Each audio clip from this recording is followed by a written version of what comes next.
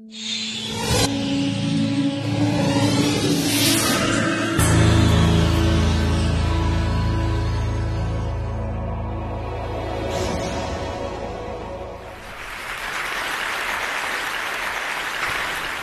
what I want to try to do is tell a quick story about a 404 page and a lesson that was learned as a result of it.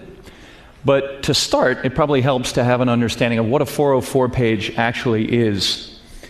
The 404 page is that. It's that broken experience on the web.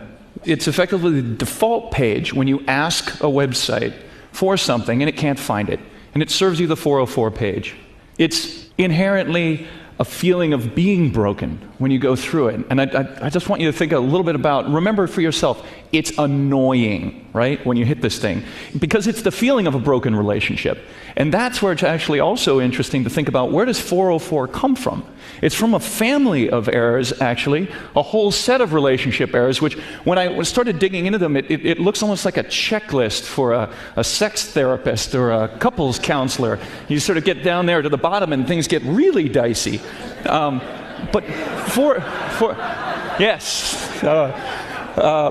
but these things are everywhere. They're on sites big, they're on sites small. This is a global experience.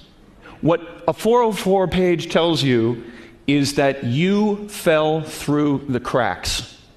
And that's not a good experience when you're used to experiences like this, right? You can get on your Connect and you can have unicorns dancing and things, rainbows spraying out of your mobile phone. A 404 page is not what you're looking for. You get that, and it's like a slap in the face. I was trying to think about how a 404 felt, and it would be like if you went to Starbucks and there's the guy behind the counter and you're over there and there's no skim milk, and you say, hey, could you bring the skim milk? And they walk out from behind the counter and they got no pants on, and you're like, oh, I didn't want to see that. That's the 404 feeling. I mean, I've heard about that. So where this comes into play and why this is important is I head up a technology incubator. We had 8 startups sitting around there, and those startups are focused on what they are, not what they're not. Until one day, Athlete Path, which is a website that focuses on services for extreme athletes, found this video. Joey! Yeah! Yeah, just... No, he's not okay. All right. They took that video and they embedded it in their 404 page, and it was like a light bulb went off for everybody in the place. Because finally there was a page that actually felt like what it felt like to hit a 404. So this turned into a contest. Daily Path that offers inspiration put inspiration on their 404 page.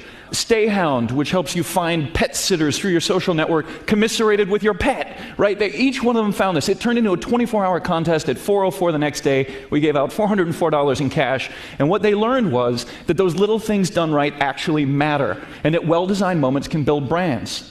So you take a look out in the real world, and the fun thing is, you can actually hack these yourself. You can type in an URL and put in 404, and these will pop. This is one that commiserates with you. This is one that blames you. This is one that I loved. It said, this is an error page, but what if this error page was also an opportunity, right? So it was a moment in time where all of these startups had to sit and think and got really excited about what they could be, because back to the whole relationship issue, what they figured out through this exercise was that a simple mistake can tell me what you're not, or it can remind me of why I should love you. Thank you.